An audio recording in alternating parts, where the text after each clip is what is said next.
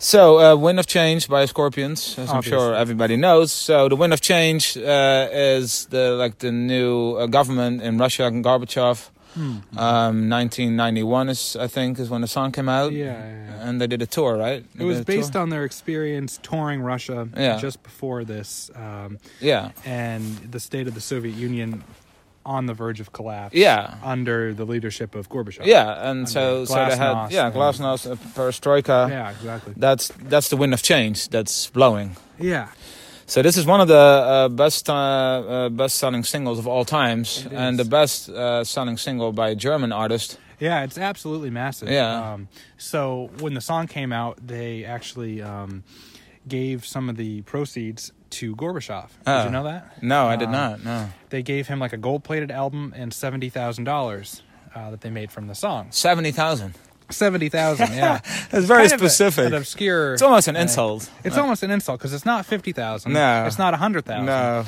They put thought into it. And they said, "Well, you deserve more than 50. Yeah. But you definitely don't deserve 100,000." No, and this is the guy that's single-handedly responsible for the change in the world that they sang this big song about, that they made millions upon millions and they can't of even dollars, and they gave him $70,000. $70,000. That's good stuff. They follow the Moskva, which is a river in Moscow, which is what the city is named after. Down to Gorky Park.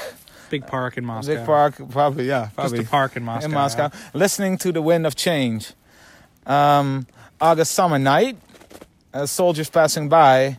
Also listening to the Wind of Change. Everybody's just listening. The world is closing in. Did you ever think that we could be so close like brothers? So the world is closing in. No, the world is not closing in. The world is opening up. Yeah. That's what Glasnost means. It means openness. Yeah. And also the world closing in. That's not an expression. No, the expression is the walls are closing in. Yeah.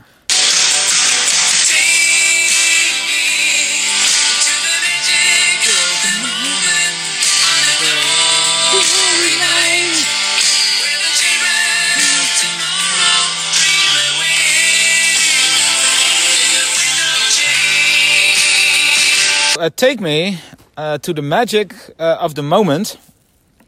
Like who is taking him to what magic of what moment on a glory night? What is a glory night? What is a glory night? Where the children of tomorrow, so people that aren't born yet, dream away in the wind of change. Wow. That's a very odd location. I have no idea what he's on about. So there are a lot of levels there. Yeah, none of them make any sense. No. Yeah, this is well before the falling of the Soviet Union, and it's several months before, so it's not like they're referencing a specific night. No, it's like the glory night. The glory night was the day that it fell or something. No, like there was a revolution in Gorky Park. And it's also not about the night the Berlin Wall fell. Yeah, it's not that either. No, because that was 2 years earlier and thousands of miles away. Yeah. And it's not what the song is about.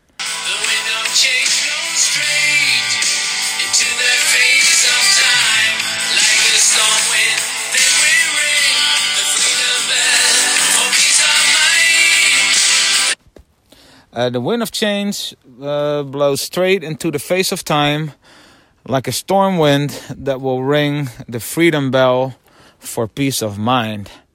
So the wind of change blows straight into the face of time, just like a storm wind that will ring the freedom bell for peace of mind. So the wind blows like a storm wind.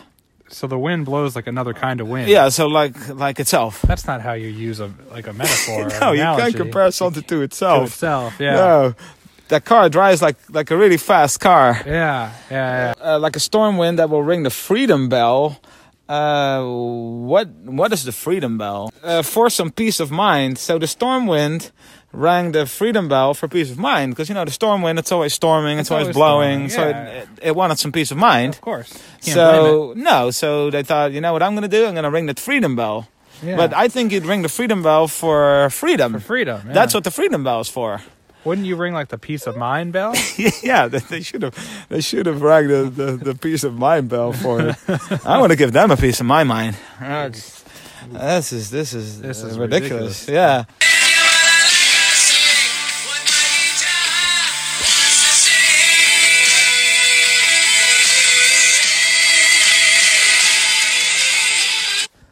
Let the balalaika sing what my guitar wants to say. So, all right. How is the balalaika supposed to know what the guitar wants to say? Like, are they communicating with one another? I have no idea. So the guitar wants to say something, but then, no, wait. Let the balalaika sing it. Yeah. Why can't the balalaika also say it? Or even better, why can't the balalaika play it?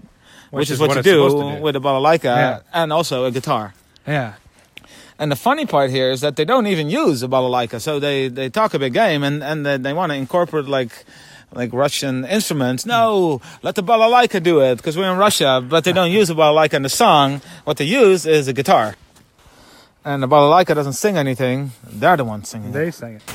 Yeah, they don't really include any Russians. The only local that they help out is Gorbachev. Yeah. Who needs it the least, probably. And out of all the Soviets. Yeah, and then they lowballed him with like $70,000. And also, like, we find out absolutely nothing about life in the Soviet Union on the eve of its demise. Yeah, no, that's true. We don't. All we know is that there's a river that goes to a park in Moscow.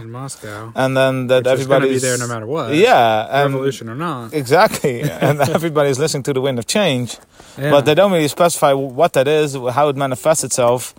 And other than that, it's just a whole bunch of really weird metaphors that have absolutely no meaning whatsoever. Very vague analogies. But the thing is, you can't really say any of that in Russia, especially Eastern Europe, Eastern Germany, or all over Eastern Europe. This is like their hymn. This is like the soundtrack of the revolution of that time period in their lives. So you can't say anything bad about it. It's like what the Irish have with Sunday Bloody Sunday, You can't. People are willing to throw hands. No.